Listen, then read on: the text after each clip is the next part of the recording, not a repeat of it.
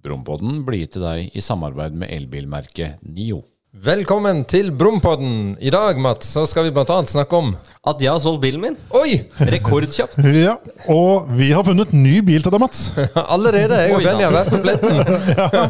Så bruktbilen, det blir en ny bil til Mats. Snakker om noe som ligger mitt hjerte nær, nemlig bensinstasjon Dassa.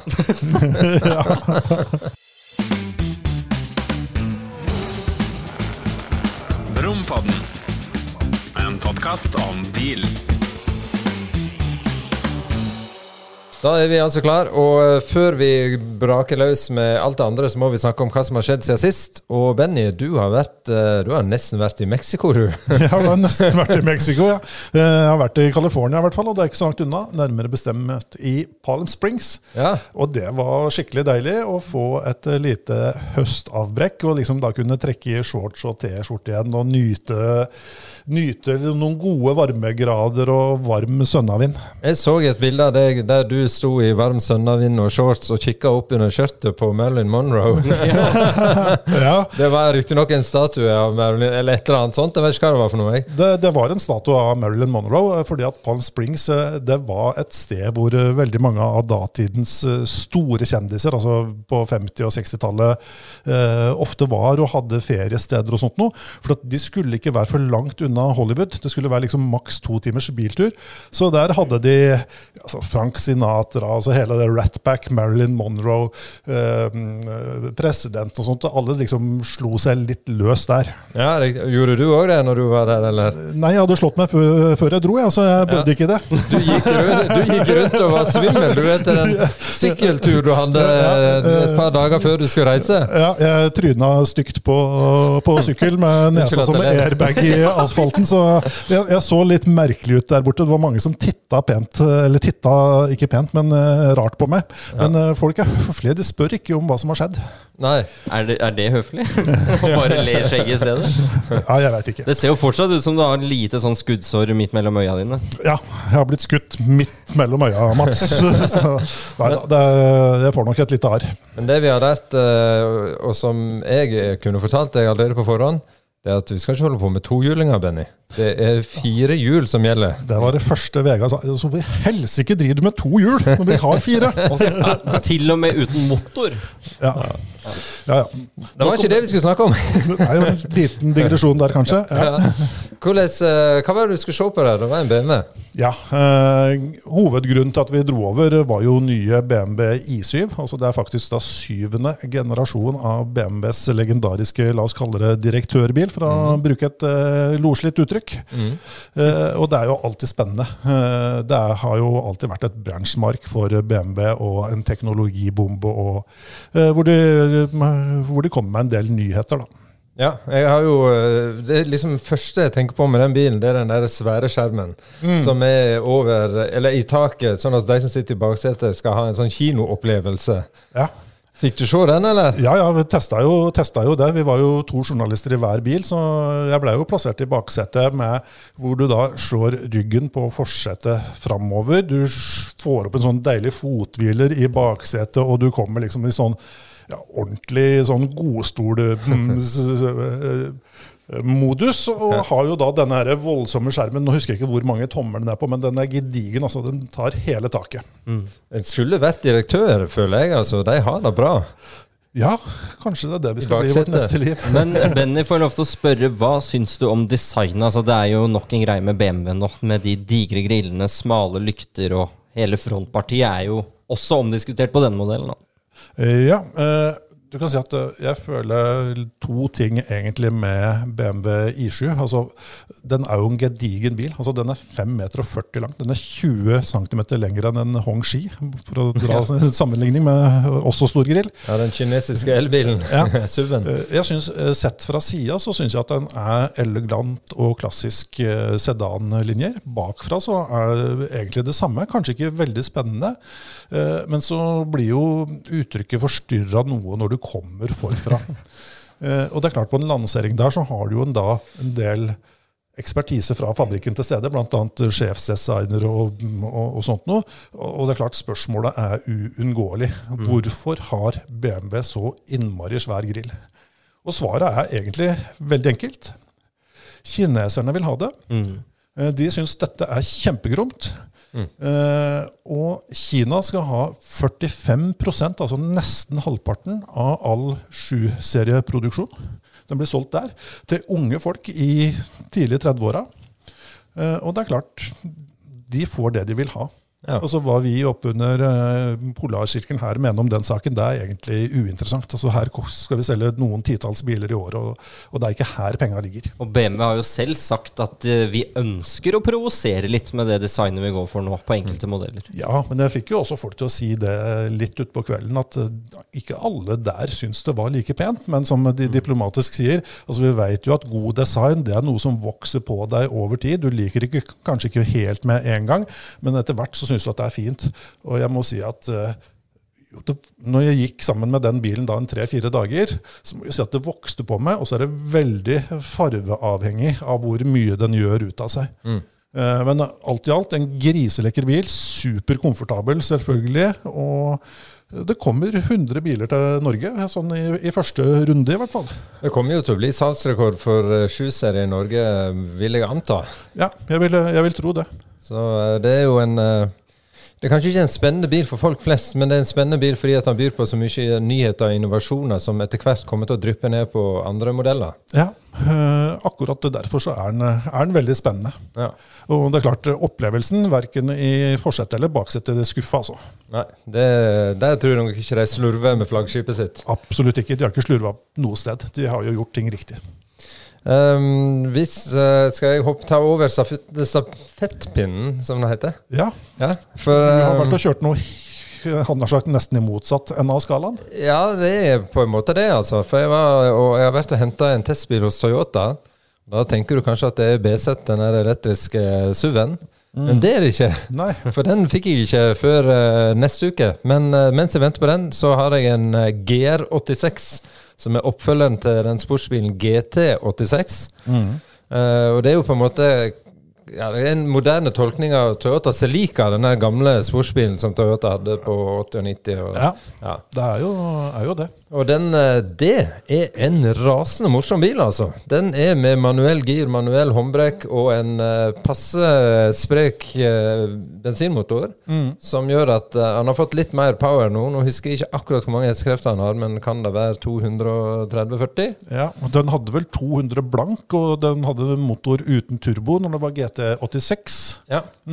Og det det fortsatt, det sugemotor. Ja. Masse turtall og masse moro å kjøre med, så selv på vinterføre eller særlig på vinterføre med bakhjulsdrift, så dette her en skikkelig moropille, altså. Ja, det en back to basic bil, og det var jo der GT86 også ble lansert som en gang i tida da. Ja, den nå var jo kjempepopulær. Ja. De solgte mange av den i Norge til å være en sånn smal til å være en nisjebil, ja. Jeg synes det kult at Toyota, selv om de på en måte alltid har vært veldig fornuftig og lagd kanskje litt kjedelige biler, så har de veldig nå i det siste hatt fokus på de GR-modellene.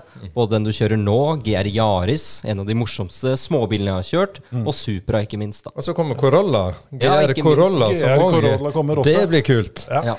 Så ja, men så har de jo også lange tradisjoner for å lage sportsbiler, i tillegg til disse her snusfornuftige familiebilene. Så de har jo de her nisjemodellene sine som mange blir glad i, da, som jeg tror kjempeviktig for merkevaren Toyota. Jeg kjenner jeg blir glad, fordi Toyota har til og med reklame nå for kun GR-modeller, så når jeg på YouTube så blir det brytet av med reklame, og så det for GR med eksoslyd og alt mulig, da blir jeg bare glad, ja, altså. Ja, da kan du se reklame. Ja, den hopper jeg ikke over, faktisk.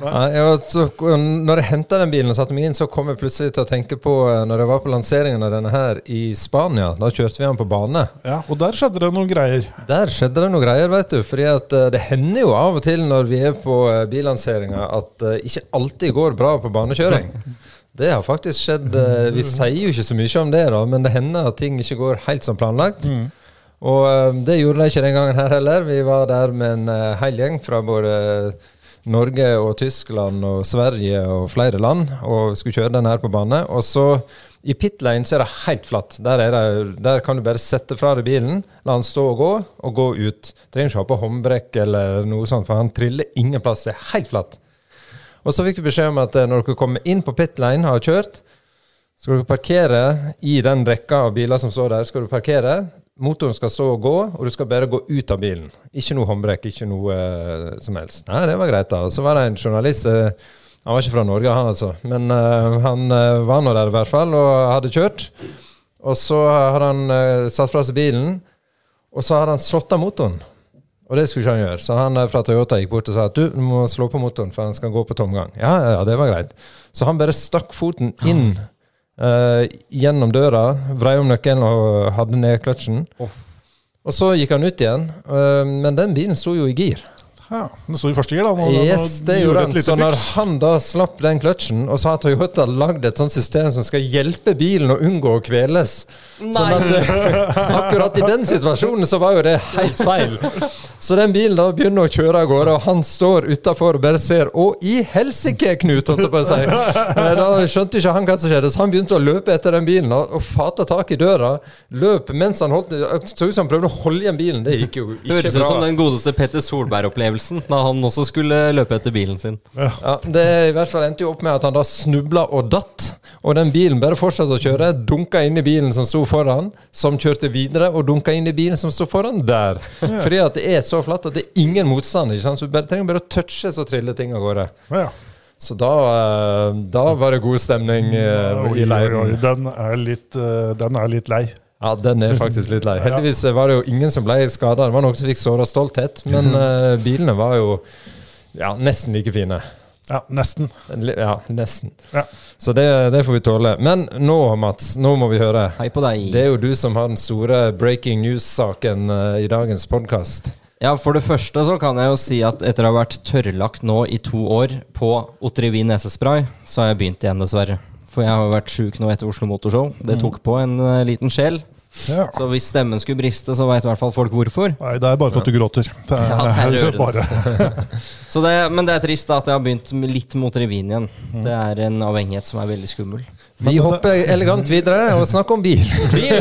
Forrige gang så sa vi jo det at jeg vurderte eller ville lufte min kjære Mercedes A-klasse for salg. Jeg gjorde alvor i det, altså. Så jeg la den ut på Finn. Og jammen meg på under en uke så ble den bilen litt, hva skal jeg si, dessverre solgt. Men det er også deilig, for det ble et godt salg, men det er jo klart du kjenner jo på det. Det er en bil jeg har eid i 2 år og har blitt glad i. Så nå er den rett og slett vekk. Ja, men og sånn er det jo. Altså, det er jo derfor du legger ut ting på Finn, for at du skal bli kvitt det, ikke det? Jo da. Hvis det er, men det tenker jeg det som var veldig... Det var den vurdere salt-greia vi snakket om sist gang. Ja. Men det som er gøy, da jeg kjøpte denne her, så var det faktisk en av de dyreste A200-ene på Finn, fordi den var ekstremt godt utstyrt, hadde veldig riktig spekk og full AMG-pakke og så videre. Så tenkte jeg den gangen at ok, nå kjøper jeg en bil som er i det øvre skiktet innenfor denne motoren. Så håper jeg da at det finnes flere som meg og vil se akkurat den spekken her eller når jeg skal selge den igjen. Og det var akkurat det som skjedde. Det kom et hyggelig kjærestepar fra Espa. Hadde ikke med seg boller, var litt skuffende. Men det hun jenta sa er at jeg så det med en gang når jeg rullet på Finn.no. Den bilen skulle jeg ha. For det var den spekken, det var de felgene, det hadde det utstyret. Og da ble jeg så glad. Og det er mye lettere å selge en bil til folk som er kule og hyggelige folk, men også som ser de verdiene jeg så. Ja, det er klart. Det var bra.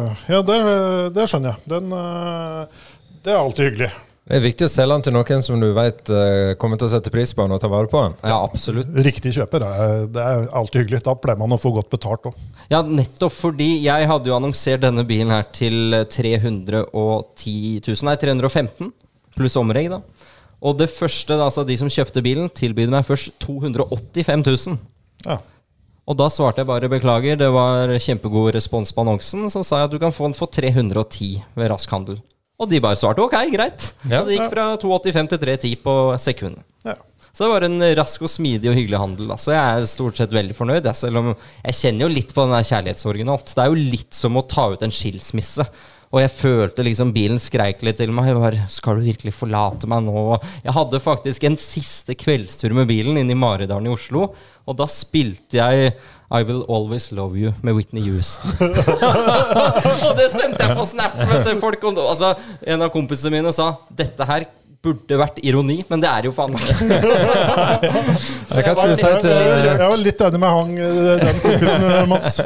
har du noen gang gjort det? Satt en sånn kjærlighetssang til bilen din før du skal selge den? Nei, det tror jeg ikke jeg har gjort, men jeg har jo kvittet meg med biler jeg har vært veldig glad i også. Og jeg har en bil nå som jeg burde ha solgt, men jeg er så glad i den at jeg klarer ikke. Så det vel kanskje litt samme greia. Så, men det klart, altså, ok, man kvitter seg med en bil, men så åpnes det noen nye dører da man har penger på bok og kan kjøpe seg noe annet. Det det som veldig gøy, og så det som også kommer veldig brått på, du skjønner jo ikke før den bilen faktisk har dratt av gårde at dæven, nå sitter jeg igjen i hula mi i Oslo, jeg kommer meg ikke rundt. Nei. Selv om jeg bor midt i Oslo sentrum omtrent med buss rett utenfor døra. Jeg nekter jo å ta buss, så jeg sitter der da. Ja, så der blir du sittende. Ja, nei, planen at jeg i dag skal ta toget. Jeg har en kompis som akkurat har blitt lokfører. Jeg skal få sitte på inne i cockpit, ta toget hjem til Kongsvinger, og så skal jeg få låne den ene bilen til pappa da. Ja. Som jeg har i mellomtiden. Så du kommer deg litt rundt? Ja. Ja, men det godt det at hva skulle man gjort uten en pappa, Mats? Med 2 biler? Nei, men du skal jo ikke være uten bil lenge, for jeg og Benny, vi har visst om dette her litt før akkurat denne sendingen begynte. Ja. Og vi har ikke brukt lang tid på å fikse bil til deg, skjønner du? Nei da, nå jeg veldig spent. Både Vegard og jeg har fikset bil til deg. Ja. Yes. Velkommen til bruktbilrunden, som vi nå i gang med. Plutselig vi i gang der. Bruktbilrunden denne gangen her, det altså ny bruktbil til Mats, og pris 100 til 150 000 kroner. Ja. Mats har skiftet bopel, han har dratt på seg dyr husleie, og huslån i tillegg. Og huslån i tillegg. Han leier ut leiligheten han har kjøpt, og derfor så måtte han da redusere de månedlige utgiftene litt. Derfor gikk hans kjære A-klasse.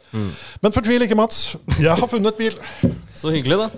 Ja, du kan begynne du, Benny. Ja, dette en bil som jeg vet at Mats egentlig har veldig lyst på, men som han aldri hadde turt å kjøpe. Mats veldig trygghetssøkende. Så dette her hadde du ikke tatt sjansen på, men du syns egentlig at det feit bil. Oi, nå jeg spent. Mats, Mercedes CLS 350 2004-modell med V6-motor. Diesel, eller? Nei da. Bensin? Bensin, 272 hester. Jeg regner med at nå ble jeg jammen med litt usikker om det diesel eller bensin. Det vel en bensin. Det bensin, du får i begge. Nei, hva sa du? 272 bensin. Ja, hvis den 350 bensin, og dieselen 320. Den 320, selvfølgelig. Svart, selvfølgelig. Ja. Utvendig og innvendig. 20 toms sommerhjul, fine felger. AMG sportseksos. Ja. Og diverse litt sånn småharry styling. Ikke gått så veldig langt. 212 000 kilometer. Ja, det innenfor. I Mats' verden det lite. Ja, I Mats' verden så det lite. Og pris 130 000 kroner. Seriøst? De så billige nå? Ja. For jeg vurderte nemlig å kjøpe den generasjon CLS i stedet for A-klassen jeg kjøpte for 2 år siden. Jeg husker du snakket om det. Og jeg hadde helt glemt den bilen, så det mener jeg oppriktig at der minte du meg på noe interessant, selv om jeg føler kanskje blir litt gammelt da. Jeg tenker bilen for gammel hvis jeg må montere en sånn DAB-antenne i vinduet. Det liksom litt sånn der rammende da. Den har nok ikke DAB pluss, Mats. Ikke originalt, nei. Men fy flate, det var kul bil når den kom, altså. Ja, jeg vet at dere to har jo hatt veldig sansen for den. Jeg synes hele bilen ser ut som en banan, og ikke så glad, men det med meg. Ja. Men Mats, fy flate, løp og kjøp alt jeg har å si. Det på tide at du realiserer CLS-drømmen. Ja, kanskje det. Og litt avventende der, ja. Ja, men det fordi nå jeg spent på hva Vegard har å komme med. Jeg tar ingen avgjørelse enda. Nei, jeg har jo vært på markedet etter en bil i akkurat samme prisklasse selv. Ja. Ikke kom en Citroën. Og det ikke lenge siden, og jeg selvfølgelig skulle gjerne kommet med en Citroën DS3 Racing, men det ingen andre til salgs. Det kun min. Takk og lov. Men du kan få kjøpe godheten, du kan få kjøpe Vegard sin. Den skal du få, ikke billig kanskje, men du skal få kjøpe den. Nei, det jo den du burde hatt. Det det ingen tvil om. Men så da har jeg letet frem en annen bil, og jeg har resonert akkurat sånn som Benny, så det litt interessant. Vi har tenkt helt likt. Ja. Mats trygghetssøkende. Han snakker mye om å kjøre fort og like superbiler, men når han skal ha sin egen bil, da det helt andre ting som står i fokus. Så du kommer ikke til å tørre å kjøpe denne bilen som jeg har funnet, eller? Er det italiensk? Ja, det er det. Alfa? Det er Alfa Romeo. Det er klart du må ha Alfa Romeo Giuletto. Giulietta, mener jeg. Giulietta, ja. Ja, og da er det selvfølgelig ingen hvilken som helst utgave, men Competizione-modellen med 170 hestekrefter. Husker du jeg sendte deg linker på den? Husker det, Vegard, når du kjøpte Citroën, så hadde vi jo litt diskusjoner fram og tilbake. Og det husker du sendte meg en sånn. Da var jeg faktisk veldig nær å kjøpe meg en Alfa Romeo, for jeg har aldri hatt det. Og vi som er bilentusiaster, vi bør en eller annen gang ha hatt en Alfa Romeo, og nå var jeg veldig nær. Men så tenkte jeg at, men du Mats, du kan jo faktisk gjøre det. Og det som er fint, for det som er fint er at da får du jo en mye nyere bil enn CLS. Du får en 2012-modell som har gått 60 000 kilometer, så den er så vidt innkjørt, smekk full av utstyr, knallrød. Det er veldig riktig farve på bilen da, altså. Så hva kostet den Alfaen, sa du det? Nei, det sa jeg ikke. Han koster 119. Ja, så billigere og nyere. Ja. Og kanskje enda mer mindre. Gått mye kortere, gått en tredjedel av den luksus-smasha jeg hadde gravd frem til deg. Er dere spent på... Ny i Norge, en eier siden han var ny. Så på 10 år har han hatt en eier. Og da vet du at det er en entusiast. Ja, og CLS-en kan jeg for urolig greie med at den har hatt 9 eiere. Og dermed røk begge to. Hvis jeg skulle valgt da, helt ærlig, jeg tror både dere to, jeg vet det ganske tydelig, og lytterne, jeg hadde gått for CLS-en av de to. Det gir meg mer maskin av en bil, rett og slett, mer luksusfølelse, mer premium. Men samtidig så er jo den Alfaen er jo ikke liksom, den er jo ikke så fjern fra A-klassen du hadde. Nei, for all del. Nei. Det var som sagt kun, jeg var ikke helt fan av den fronten der. Nei. Men generelt Alfa er jeg kjempeglad i, så jeg kan sikkert eie en Alfa i løpet av livet. Men for å runde av da, helt konkret det jeg ser på, det er fortsatt BMW 1-serie eller Audi A3. Ja. Så får vi se. Ja, for du skal ha diesel. Ja, det er jo et av kriteriene. Nå har jeg hatt bensinmotor, en ganske liten bensin, og det fungerer, men jeg liker ikke at du må drive og jage så mye turtall. Så jeg liker en momentsterk dieselmotor i bånn, og som bruker lite. Har du hørt om gammel? Har du hørt om fornuft? Jeg tenkte jeg skulle ikke si noe, men når du sier det så Og når jeg skal rundt om i landet på ulike fjelltopper, så er jeg ikke interessert i å drive og lade. Derfor blir det dieselbil. Har du begynt å gå på fjelltopper? Når var du sist på en fjelltopp? Jeg har sett deg på en topptur noen gang. Men Vegard, du sjekker jo Snapchat 2 ganger i året. Ja, det er riktig. Ja. Sist du var på en fjelltopp, det var vel når du kjørte over Soljagda på vei til Hønefoss. Det er rett og slett urettferdig. Jeg er masse ute i marka, masse på hytteturer og går overalt. Sjusjøen og Haukelifjell og alt. Men du trenger ikke bruke forrige årtusen generasjon av teknologi for å komme dit.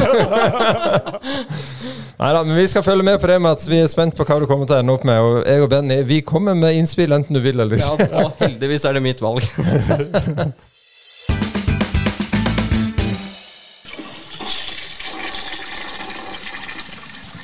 Ja, da skal vi snakke om noe som står mitt hjerte nær, og det er Dass. Dass, ja, rett og slett. På bensinstasjoner, veidasser. For dette her har jeg tenkt på ganske lenge nå. Jeg har jo kommet opp i en alder der det hender at jeg må innom der en tur. Da er vi to. Det er ikke bare for å fylle tanken, av og til må jeg tømme tanken også. Og altså, det er så stor variasjon på disse toalettene ute blant norske bensinstasjoner, og kaféer og butikker overalt da. Ja.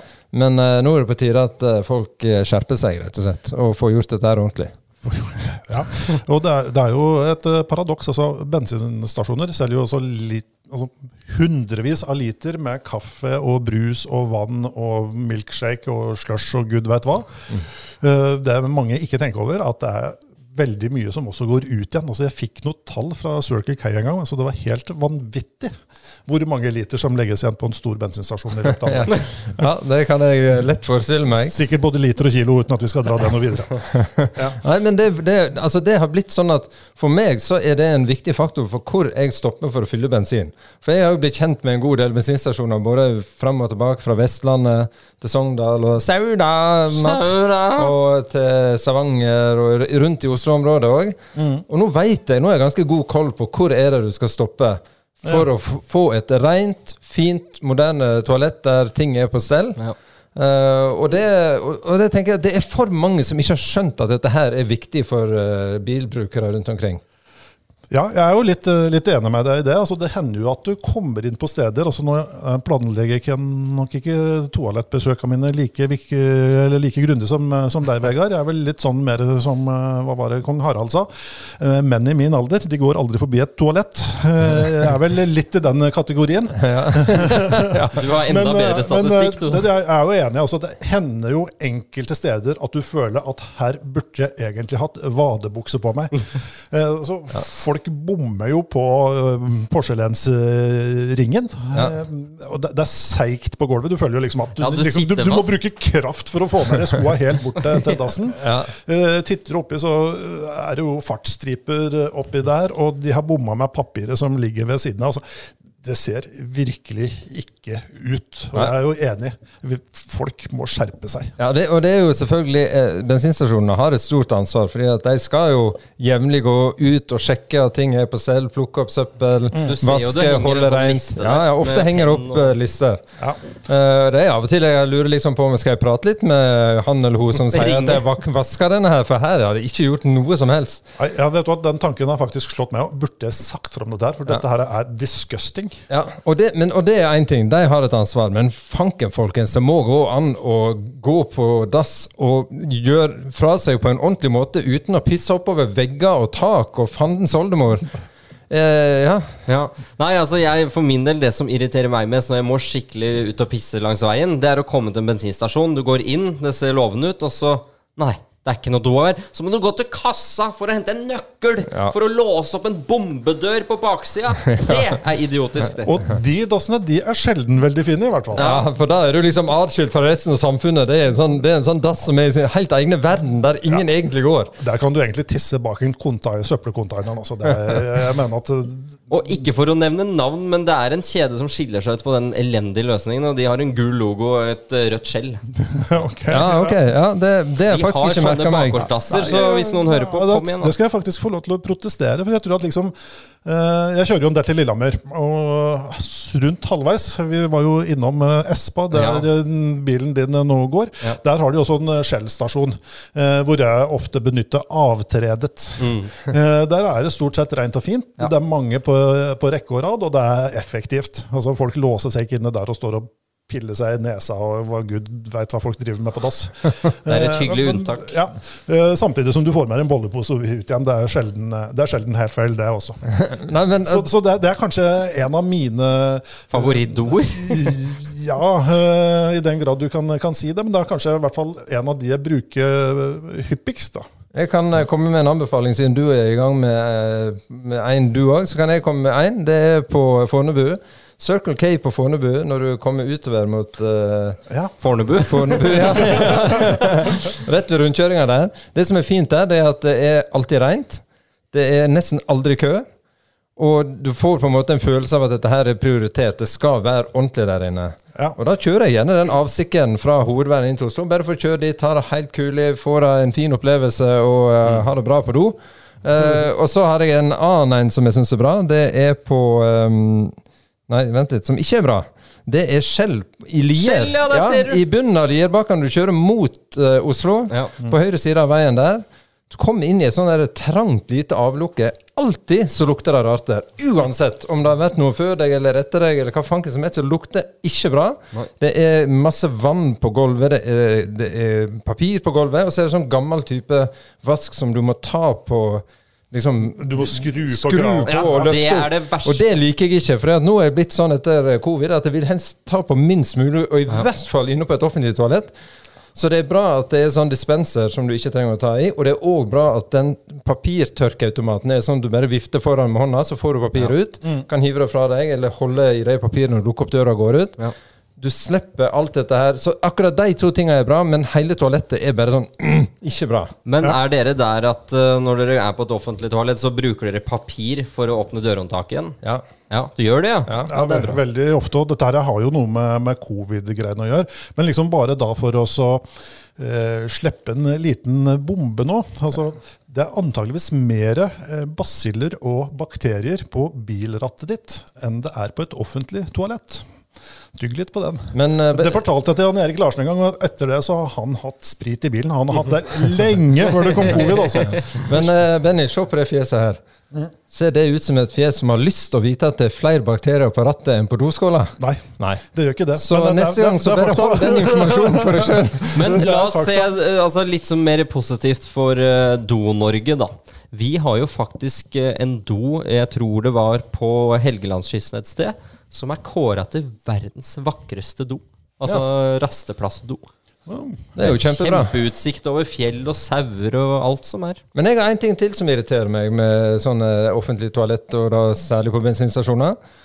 For eksempel Circle K på hva heter det der oppe på Ryen? Ryen, i Oslo.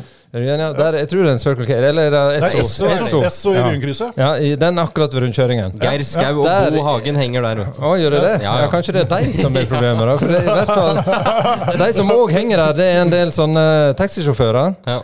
Og en del av dem har funnet ut at denne toalettløsningen her er jo helt super å sitte og prate i telefonen.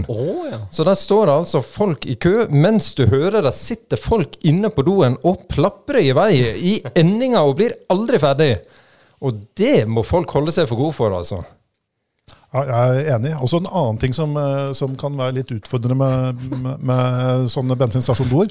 Altså, noen har sikkert noe sånn luftgreier med noe parfyme i, og noe neonblått lys. Altså, det ser jo ut som du har tygget ecstasy hele natta når du kommer inn der. Du er jo helt slått i bakken. Den er jeg heller ikke glad i.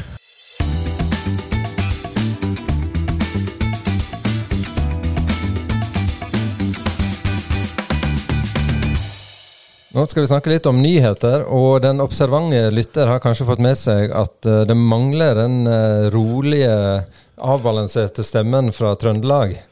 Yes, og det er jo en grunn til.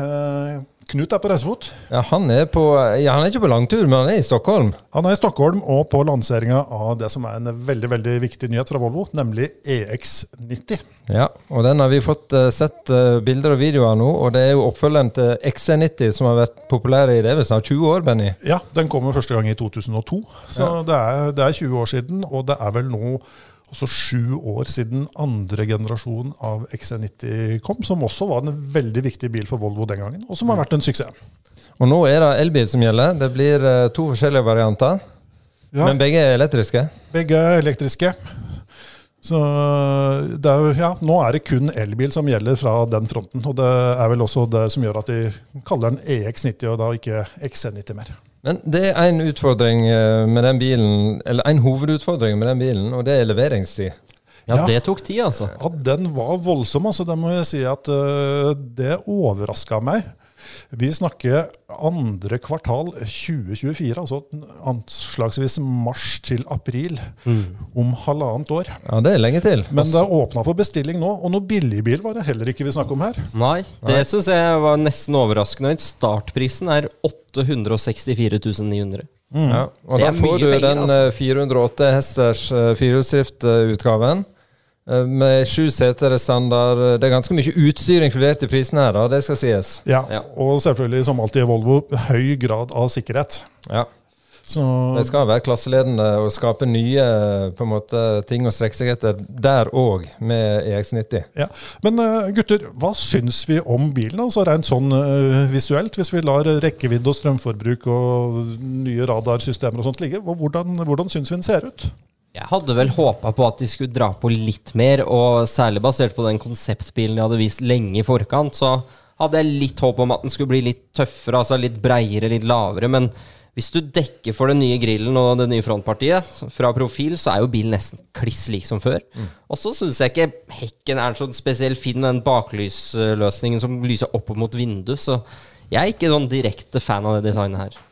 Litt kjedelig, rett og slett. Ja, det er vel oppsummert det jeg tenker, at han er litt kjedelig. Jeg hadde også håpet, for jeg synes den som dagens generasjon XC90 synes jeg er dritkul, særlig med R-pakke eller litt sånn styling og fine felger, synes jeg den er ordentlig tøff.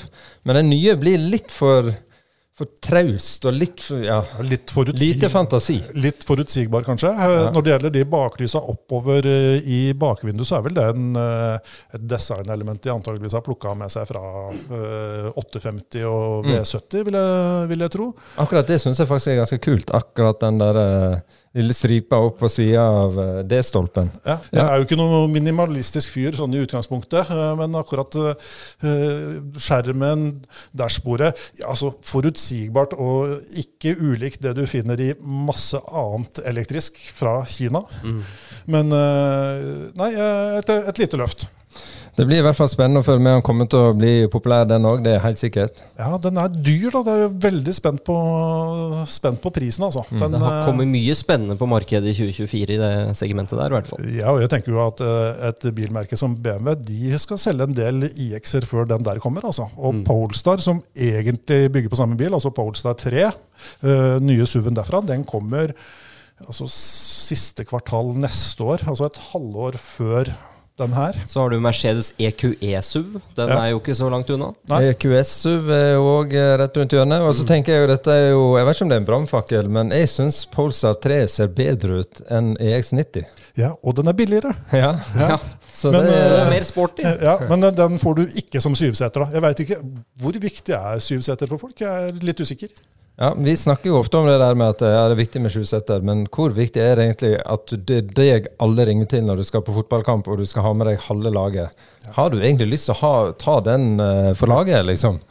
Jeg vil Tenk ikke... alle de dårlige bensinstasjon-dassene du må innom da, når alle de 7 skal på. Ja, det er et poeng. Og så kommer det jo, og en annen nyhet kommer jo denne uka, det er jo e-tron, altså Audi sin elektriske SUV, som sågar var Norges mest solgte bil, var det i 2021? 2020. Ja. Og den blir det nå, kommer det nå en facelift av, både den og Sportbacken, den er litt mer kupéaktige. Hva synes du om det da? De har jo ikke akkurat slått på stortromma. Jeg tenker at kanskje den viktigste nyheten for meg er jo at den får endelig litt bedre rekkevidde. Eller en del bedre rekkevidde. Ja. Og det tror jeg er viktig, og det tror jeg kan holde fart i salget der. Ellers så synes jeg at Audi e-tron, som kom i 2019, den står seg godt den dag i dag. Altså. Jeg har jo flere ganger hevdet at det kanskje er den beste elbilen på markedet, hvis du da ser bort fra rekkevidden.